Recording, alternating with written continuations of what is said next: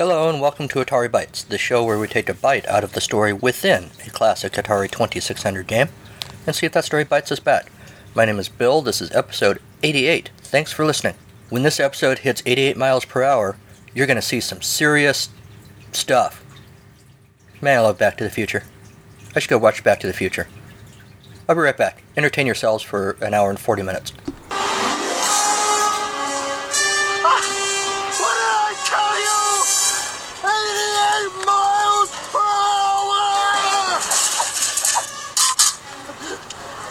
Displacement occurred exactly 1:20 a.m. in 0 seconds!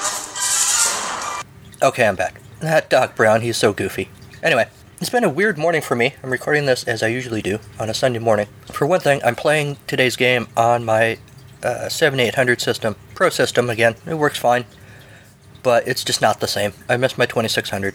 If you heard last week's episode, you know that my, it had to be 34, 35-year-old Atari 2600 gave up the ghost, as it were, and didn't score any bonus lives. So right now I'm playing on 7800, trying to figure out when I'm going to replace the 2600. I'm sure I will, because like I said, it just feels weird to me playing a 2600 game on a 7800, even though it works just fine. So that's kind of sad. I'm also sitting here recording today in the podcast studio, otherwise known as the living room, where my wife lets me set up the Atari system.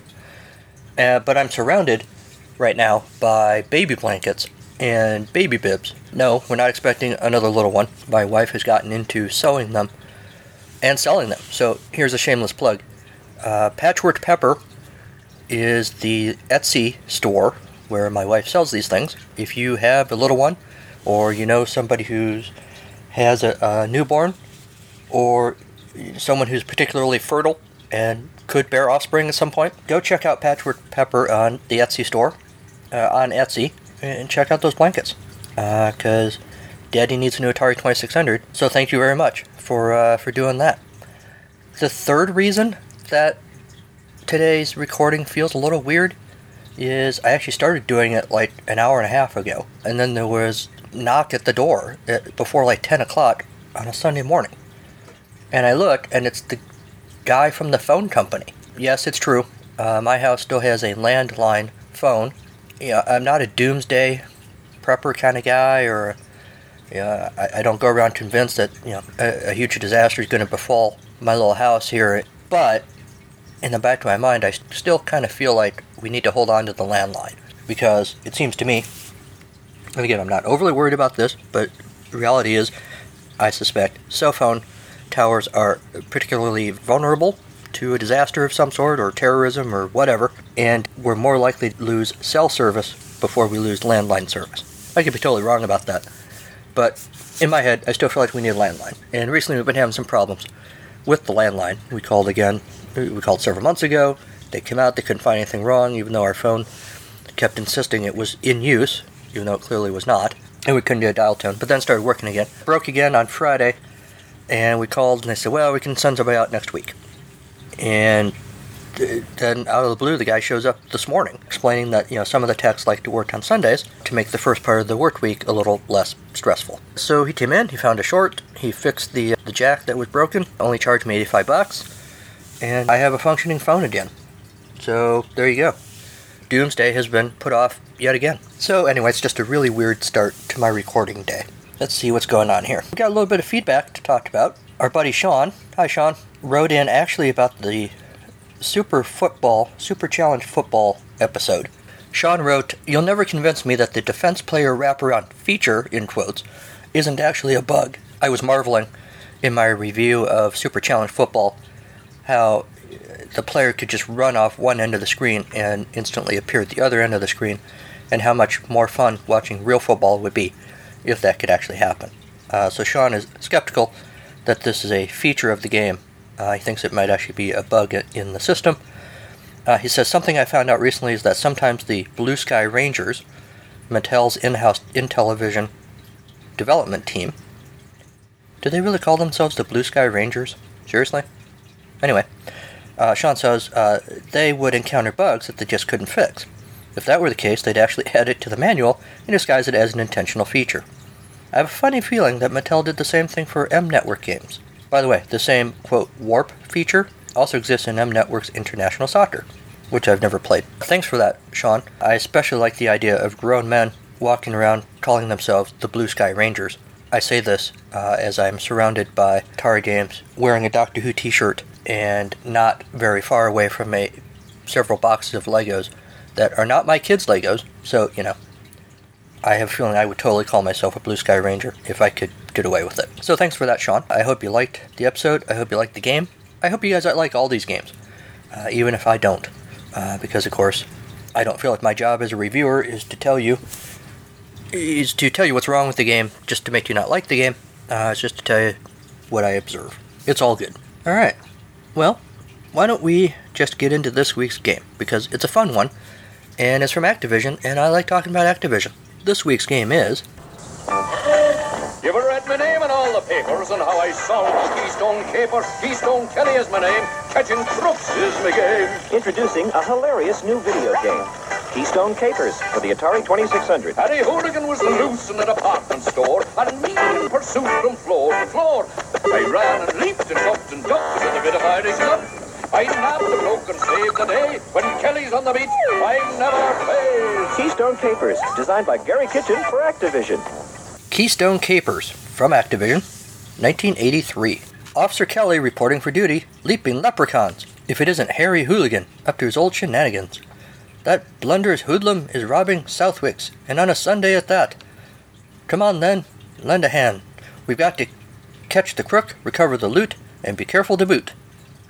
Listen up, don't get KO'd by wild shopping carts, beach balls, or biplanes, and get moving. There's not a moment to lose. I don't know if the leaping leprechauns thing was really necessary, but, I guess when you think Keystone Cops, you think Irish. I'm not sure you should, but I guess you do. Anyway, so we're using the joystick with this one.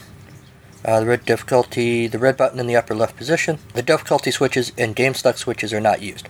You get one game, you get one difficulty level, so just deal with it. Keystone Kelly will turn to the left or right when you push the joystick left or right. Kelly will jump when you push the red button. For a long running jump, press the red button while pushing your joystick left or right. Kelly will duck down when you pull the joystick back. Kelly will step into an open elevator when you push the joystick forward. He'll step out when you pull the joystick back. The bonus timer is beneath your score. It starts to count down as soon as the game begins. When only 10 seconds remain, it flashes. Be warned. So yeah, the controls for this game are pretty simple. Points are earned each time a crook is apprehended. The sooner you catch him, the more points you'll get. Crooks 1 through 8 are worth 100 times the amount left on the bonus timer. Crooks 9 through 16 are worth 200 times the amount left on the bonus timer. After your 16th arrest, each crook would be worth 300 times the amount left on the bonus timer. Also, every recovered money bag and suitcase is worth 50 points. You get a bonus cop each time your score increases by 10,000 points, up to a maximum of 3 on screen at a time. I don't think that means you have 3 cops that you control on screen at the same time. I think that means 3 extra lives at most at a time. To start, press the game reset. The game ends when all of your cops are gone. Any of the following could cause you to lose a cop: colliding with a biplane, running out of time, allowing a crook to escape off the roof. I'm not sure how they escape exactly. Is there like a helicopter up there? Is the helicopter from Superman flying around? Lex Luthor scoops up the crooks? Boy, that'd be cool, wouldn't it? Maybe Harry Hooligan has like a jetpack hidden up there or something. That would be awesome. And then you could the game could switch and you could suddenly control Harry Hooligan with his jetpack. That'd be awesome. So, you homebrewers, get on that. Make me a Keystone Capers sequel, the story of how Harry Hooligan escapes from the roof. Special features of Keystone Capers by Activision. The elevator can take Keystone Kelly up and down to any floor except the roof. Place Kelly in front of it and wait until the door opens. Then push your joystick forward to move Kelly into its green interior. Push the joystick back to exit. Kelly can also ride up an escalator just by touching it. An escalator is the only way to get to the roof, which seems like poor design to me. Poor design of this department store. Southwick's security system. Lucky for you, Southwick's has security cameras scanning the store. Then the display at the bottom of the screen gives you an overview of all floors from the bargain basement to the rooftop. Kelly's the black dot, the crook is the white dot. The elevator is the moving gray square in the middle, and the escalators are black slashes on either end. Using the security system, you'll know which way Kelly should run to catch an elevator or escalator or a crook. You must jump to avoid a rapid onslaught of shopping carts, beach balls, and cathedral radios. If you collide, a valuable 9 seconds will be deducted from your time. As your score rises, toy biplanes whiz by. Duck to avoid them. With each collision, you lose a cop. However, don't avoid moneybags and stolen suitcases. You'll earn 50 points each time Kelly picks one up. Apparently I didn't read the directions well enough before I started playing earlier, because I thought you were supposed to pick up the radios too, so I was intentionally running into them, not really noticing that I was losing time on my timer. Good to know. Always read the manual, kids. Getting the feel of Keystone Capers by Activision. If you're a new recruit to Kelly's forces, and basic training is all you need, first of all, practice your jumps. Running jumps and jumping in place. Perfect timing is the real key here. Another thing, Harry Hooligan is no dope. He's pretty crafty at switching floors when Kelly takes the elevator, so when you hop on, watch Harry on the security system display. Don't get off until you're as close to the crook as possible. Join the Activision Billy Club. It all started at O'Shaughnessy's Grill. After a hard day of crime busting, Keystone Kelly and the coppers would gather in this Bowery joint to share hot tips and potatoes. Alright. Is this mildly stereotyping? A little bit? The leaping leprechauns and the potatoes and things? I don't know. Is that a problem for anybody? I'm not Irish myself, so it's not a problem for me, I guess. But does anyone else feel strongly about this? Let me know. They called themselves the Billy Club, and you can join with a score of 35,000 points, or more. O'Shaughnessy's is gone, but the club lives on. Send us a photo of the qualifying score on your TV screen, along with your name and address, and we'll send you the official Billy Club emblem, which looked kind of like, it's a patch, of course, and it looks kind of like, I was going to say, it doesn't look like a sheriff's badge, but it looks like a badge, maybe like a cop's badge, I guess. It has Keystone Kelly on it. It says Activision Billy Club. If anyone was ever in the Billy Club, let me know. And that's pretty much the manual part, but then it's kind of neat. They give us a little story. I always appreciate when they give us a story. So this one basically is the story of what a cop is. Those dashing men in blue. Cops weren't always, quote, cops. They didn't get their nickname until after 1845, when the first police badge was issued. The main ingredient? Copper. The old-fashioned helmet-shaped hats were made of felt and used until 1906. When not ready in hand, the wooden billy club, or nightstick, hung in the frog, its own special holder. This was attached to a thick leather belt, worn over the jacket and buckled with the police department's insignia. Thumb cuffs were an early version of handcuffs. The suspect's hands were put behind his back, and the small wooden restraint was screwed tightly around the thumbs. Wow. That would hurt. I've never been arrested, so I've never had any sort of handcuffs or zip ties or whatever. If any of you have had thumb cuffs put on you, and it's a story you can share with a family audience, let me know, because I would be curious to see what that feels like. Not that I want to try it. I want to live vicariously through one of you. Tips from Gary Kitchen, designer of Keystone Capers.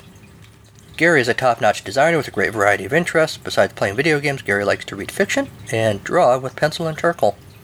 He's a natural at ping-pong, too, and loves to travel. We're glad he found his way to Activision. And then we get Gary's letter. Hi, gang. I'll begin by saying one thing. Don't get stuck on the roof. Because, surprise, you can't get back down. To avoid this embarrassing predicament, stay behind the crook and don't go to the roof until he's up there. As your score rises, the beach balls bounce higher. Forget about trying to jump over them. Instead, duck.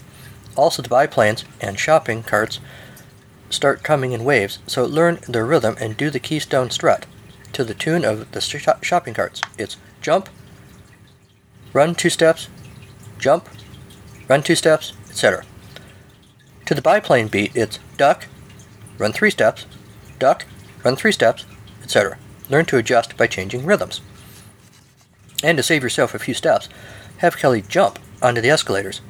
You'll be halfway up already. Now go out and get those guys. And when you take a break, write to me. I want a full report. Gary Kitchen. All right, thanks, Gary. I'm all inspired now.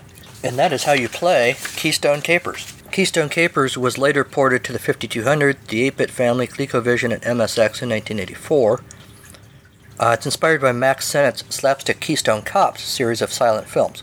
The 2600 version received a Certificate of Merit in the category of 1984 Video Game of the Year, less than 16 kilobyte ROM, at the 5th Annual Archie Awards. The Atari 8-bit version was praised in Antic, who called it a perfect game for anyone, and praised its superb animation. Deseret News gave the ColecoVision version of Keystone Capers 3 stars, praised the game's graphical improvement over the original, unusual for an Activision port. TheVideoGameCritic.com says that with its department store setting, flicker-free characters, and smooth animation, this may be the best-looking Atari 2600 game ever produced. That's a pretty bold statement, Video Game Critic.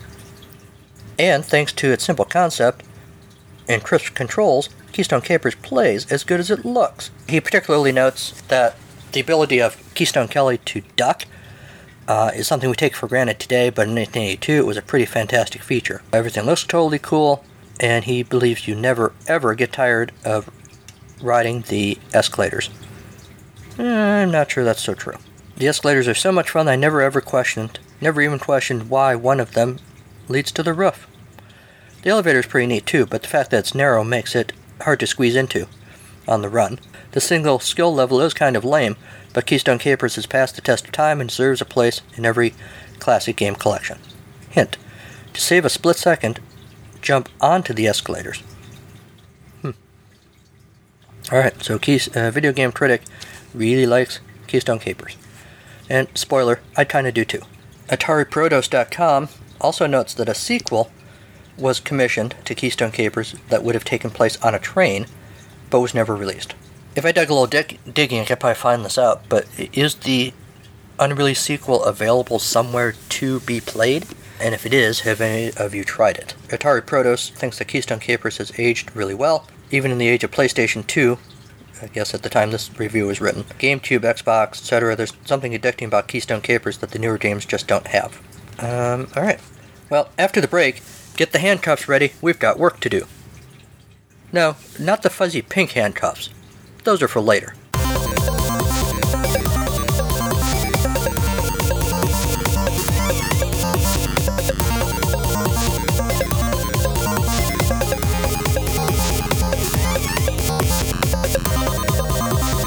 Ladies and gentlemen, the story you are about to hear is true.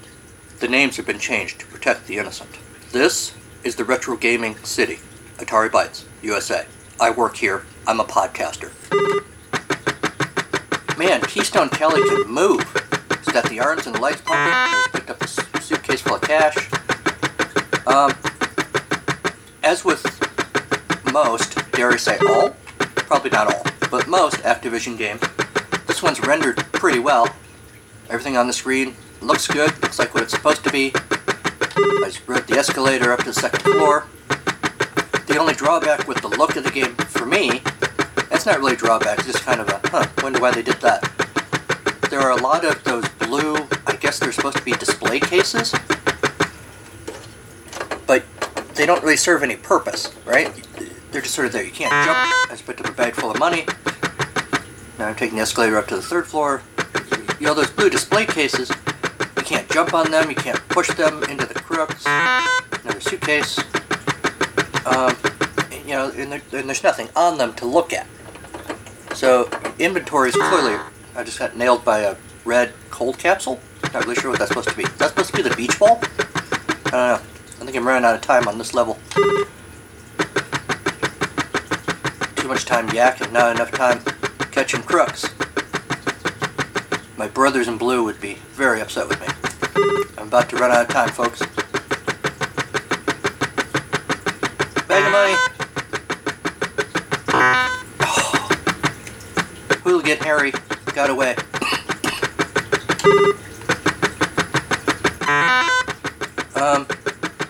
It almost has kind of a pitfall feel to it, right?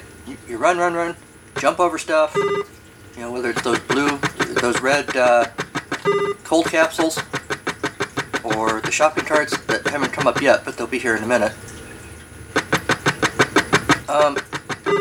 The little, I guess it's supposed to be security camera footage at the bottom is kind of helpful.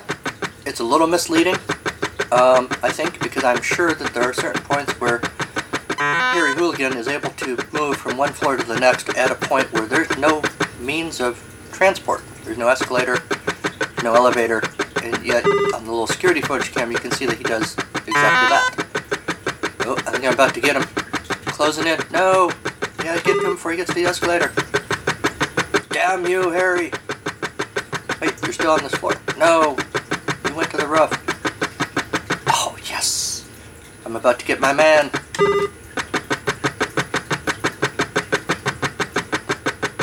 say it again. Boom. Take a billy club to the back of the head, buddy. Police brutality? What police brutality?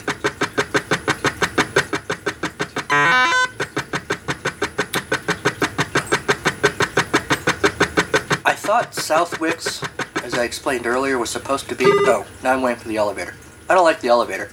And I'm not the first one, obviously, to point that out. It's a little awkward to use. You gotta wait. You can't make it come any faster. I'm not really even sure that you get to choose where it stops. It typically goes to, the next floor up. But I was playing it earlier, and it actually went down from, second floor to first, when I wanted it to go up to third. I don't know if there's any way to control that. Maybe it's in the manual, and maybe I read that earlier, but as I'm recording this part, I'm not sure how to control that. I'm about to run out of time again. The skyline, looking up at the roof, looks kind of cool. It looks like it's maybe twilight.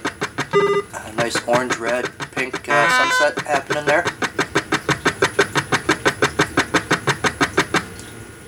Come on, elevator. I got crooks to bust.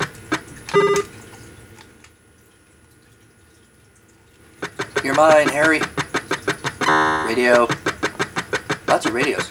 I thought Southwicks was a men's clothing store. I don't see any men's clothing.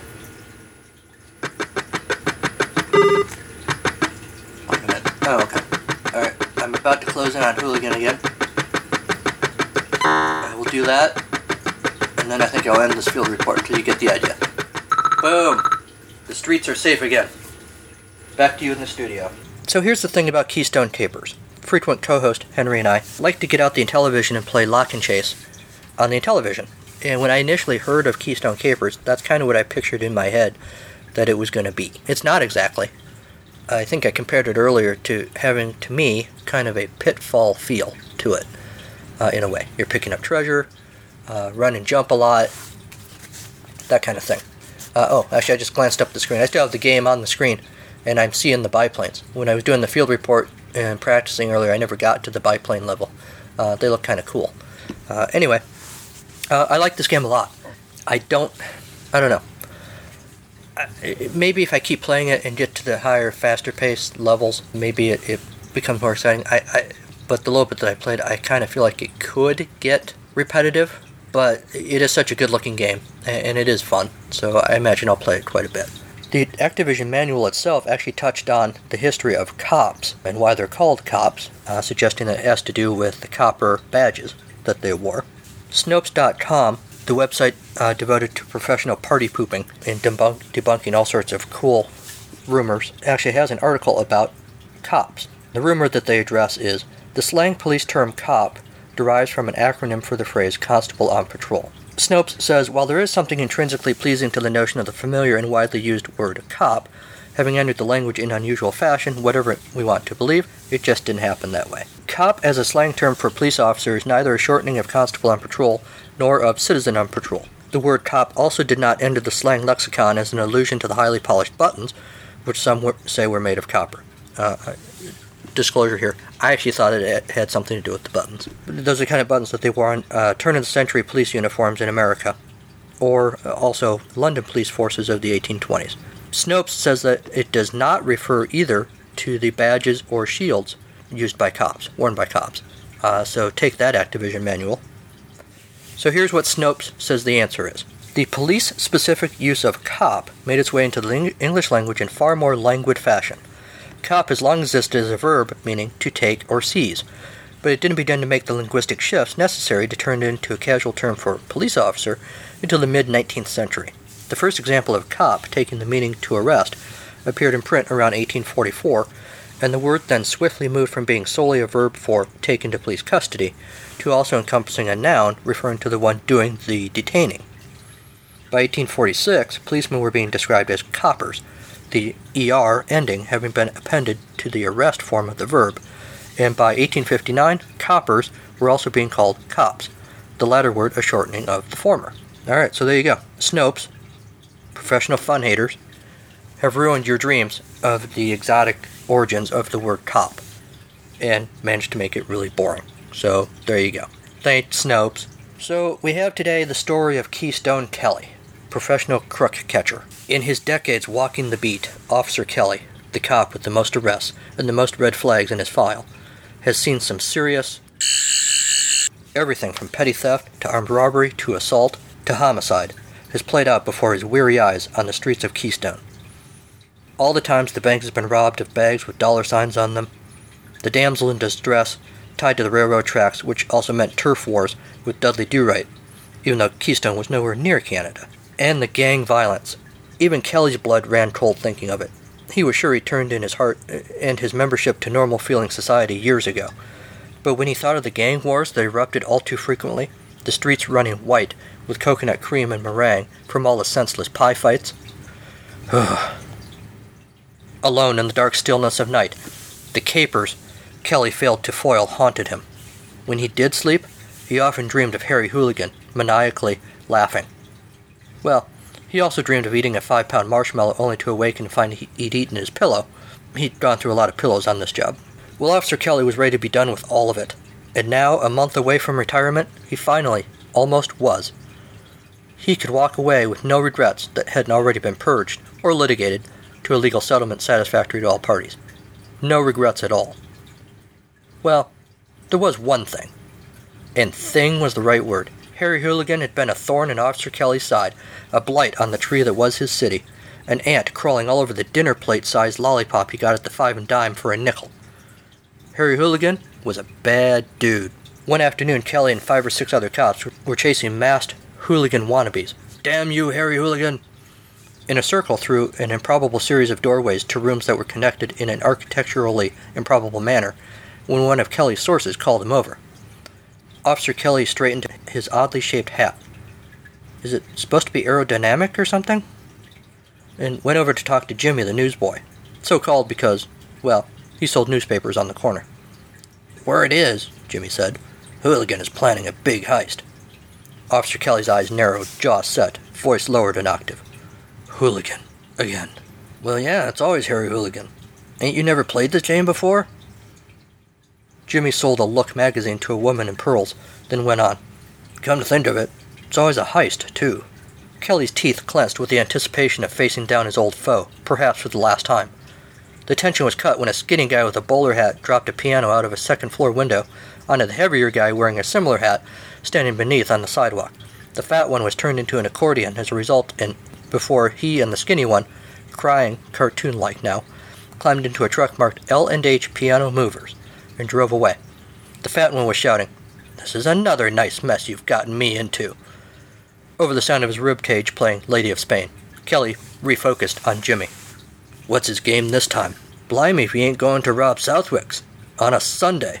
Officer Kelly nearly puked his daily rasher of bacon and heavy cream at the thought of doing anything on Sunday, besides polishing the copper buttons on his uniform, which we all know is the real reason that cops are called cops, and wallowing in the cruel, futile joke that is life. And Southwick's of all places, when there are huge, and, let's face it, not well-guarded banks. Not that Kelly had made note of that, mind you. Not to mention run-down savings and loan buildings, run by drunk uncles while Jimmy Stewart types pine over crushed dreams. Southwick's. He still couldn't believe it. This is the time when we take a Southwick's interlude. What is Southwick's?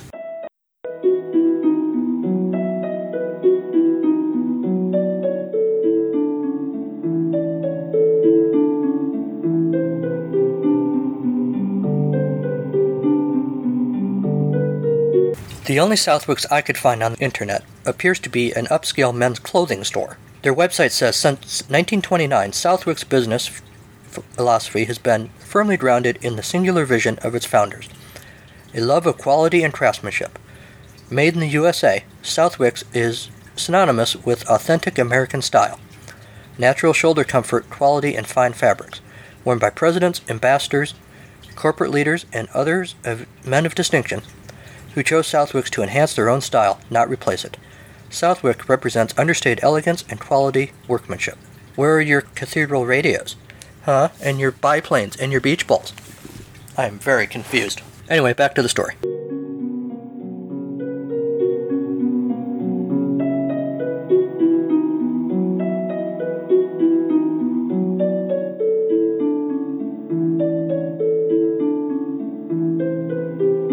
Officer Kelly devoted his Sunday to pretending to read the box scores while actually staking out Southwicks. As the business day wound down, Kelly's stomach tightened, though that could have been the 6 chili dogs he bought from a street vendor. When was Hooligan going to make his move? A cable car lurched slowly up the hill past Southwicks. From the other side came the mocking taunt. "You'll never take me alive, copper, and I like your buttons, too, and your silly phallic hat." As the cable car pulled away, there he was, Harry Hooligan on the roof of Southwicks. "You'll get a sweet taste of the old billy club when I catch you, Hooligan." Harry offered a middle finger salute, busted out a window, and scrambled inside Southwicks. The chase was on. Kelly hoped the store was empty. He didn't want to have to club a hostage to get at Hooligan, but a cop does what a cop must do. Why Southwicks had bags of money just lying around the sales floor was baffling. As if an honest cop's job isn't hard enough, Kelly thought as Harry Hooligan leapfrogged past him to scoop the loot. A toy airplane planted its propeller in Kelly's left nostril. Kelly saw stars, then blackness, then nothingness. It was sort of relaxing, actually. Then he regenerated, as he had so many times before, into his pudgy, beaten-down self. It was tingly this time, like when you wind a rubber band around your finger too tight, then release it. Only, like, over your whole body. Kelly wasn't the first copper to scoop up some money bags, but he was one of the first to do so altruistically, to keep them away from Hooligan, not to buy a small shack on Caribbean Island. A cathedral radio whizzed past Keystone Kelly's super phallic hat. Kelly's first thought was, "I'm getting too old for this." His second thought was, when did Southwick's purveyor of fine men's clothing start selling radios? The chase seemed endless, Hooligan scooping up loot and Kelly close behind, floor to floor, never ceasing. Though his knees complained, Kelly skipped the awkward, time-consuming elevator and ran to the escalators. Harry Hooligan was nearly to the roof. Kelly considered calling in backup, because he was just too old, just too tired. But then the little flicker inside Kelly that passed for a soul suddenly roared to life. "No," he spat. "Ew. Hooligan is mine. If I do nothing else in this life, at least I can say I got him. And that I finished that macrame owl wall hanging."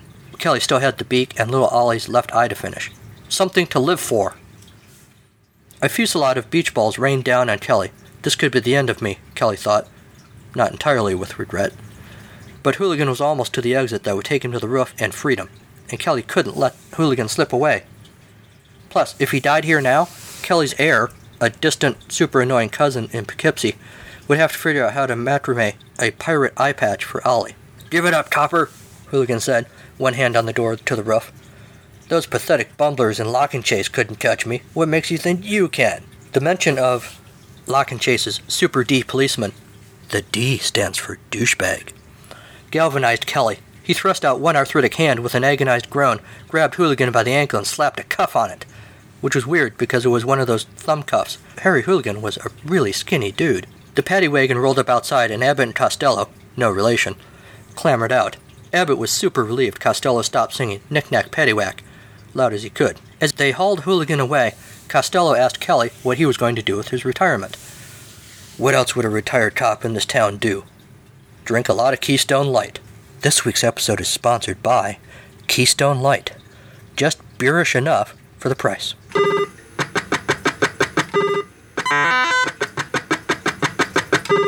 And that's our show. Just remember, it ain't a party till someone breaks out the thumb cuffs. My thanks to Kevin MacLeod at Incompetech.com for Creative Commons use of his songs, Reformat, Take a Chance, and Pinball Spring.